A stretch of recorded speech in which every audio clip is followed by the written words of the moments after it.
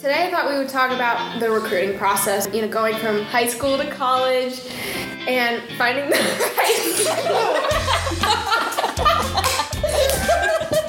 We're off to a great start. Hey everyone, it's Charlie, and on this episode I wanted to explore the issues surrounding the female student athlete, and more specifically how she navigates the stressful process of choosing the school that is the best fit for her. I brought together a group of talented ladies to have a candid conversation on peer pressure, parent expectations, and trying to stand out in a competitive recruiting process. My hope in sharing this episode is for our listeners who are players to identify with these issues, and for our listeners who are coaches, perhaps this is a lens into what players are thinking.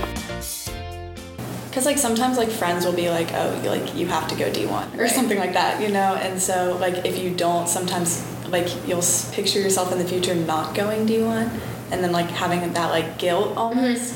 But I just kind of ignore them because I know that I'm gonna end up at the school that I'm meant to be at, so I really don't care. Yeah.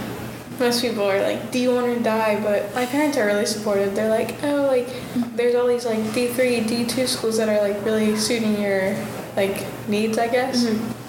That helps me get through all the people that are you need to go D1, or you suck at softball if you don't go to D1. A lot of my extended family are see you on TV in the future, and it's maybe that's D1 and that type of stuff isn't made what I want to do in the future, and maybe I don't want to be at a big school.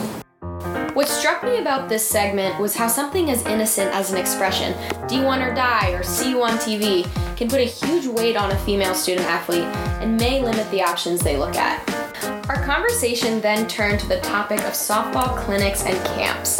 This is an opportunity for student athletes to learn more about the coach, the program, and also showcase their skills. Most camps that I go to have been pretty well run, except I went to one a couple weeks ago. That's my dream school. I want to go there because they're big in science and they have a good softball program. But it just felt like a really long practice, stuff we do in practice. Mm-hmm. And it wasn't really informational, which is what I'm looking for in camp. I want to be instructed. And the coach just hung around the big hitters. He said he would look for line drive hitters, but he just looked for people that are hitting dingers after dingers. Christina?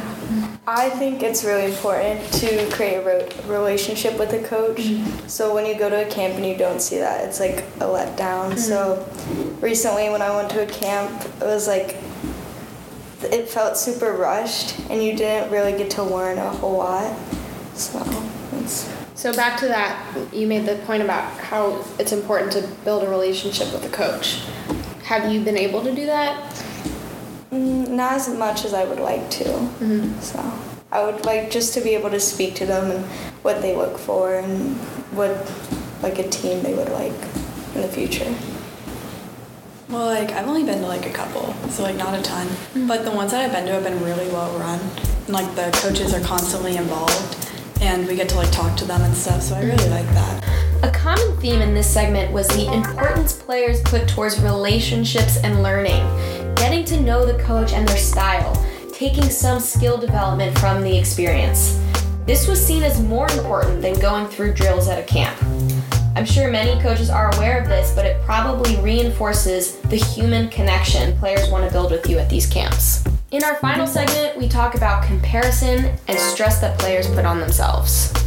Just standing out. Making sure that you stand out. Mm-hmm. Being memorable again. It's just because sometimes you look at other people and you're am I standing out as much as them? And then you're get stressful and then you work even harder, which I guess is good to work harder and harder, but sometimes it's just really stressful. Yeah, I would say it's just hard to stand out, and when you're especially when it's a camp with 200 people or something, and then you just constantly compare yourself. Yeah. And am I doing this right or whatever? Mm-hmm. Yeah, I find it stressful just thinking about it's your future. Everything is held upon maybe not that one appearance, but just knowing that if you depending on what you do in that moment, it could determine some things of your future. I want to thank these great representatives of female student athletes and the candor they had with me on these very topical issues like peer pressure and parent expectation, importance of relationships and learning at camps, and finally the comparisons we make to others and the stress that it brings.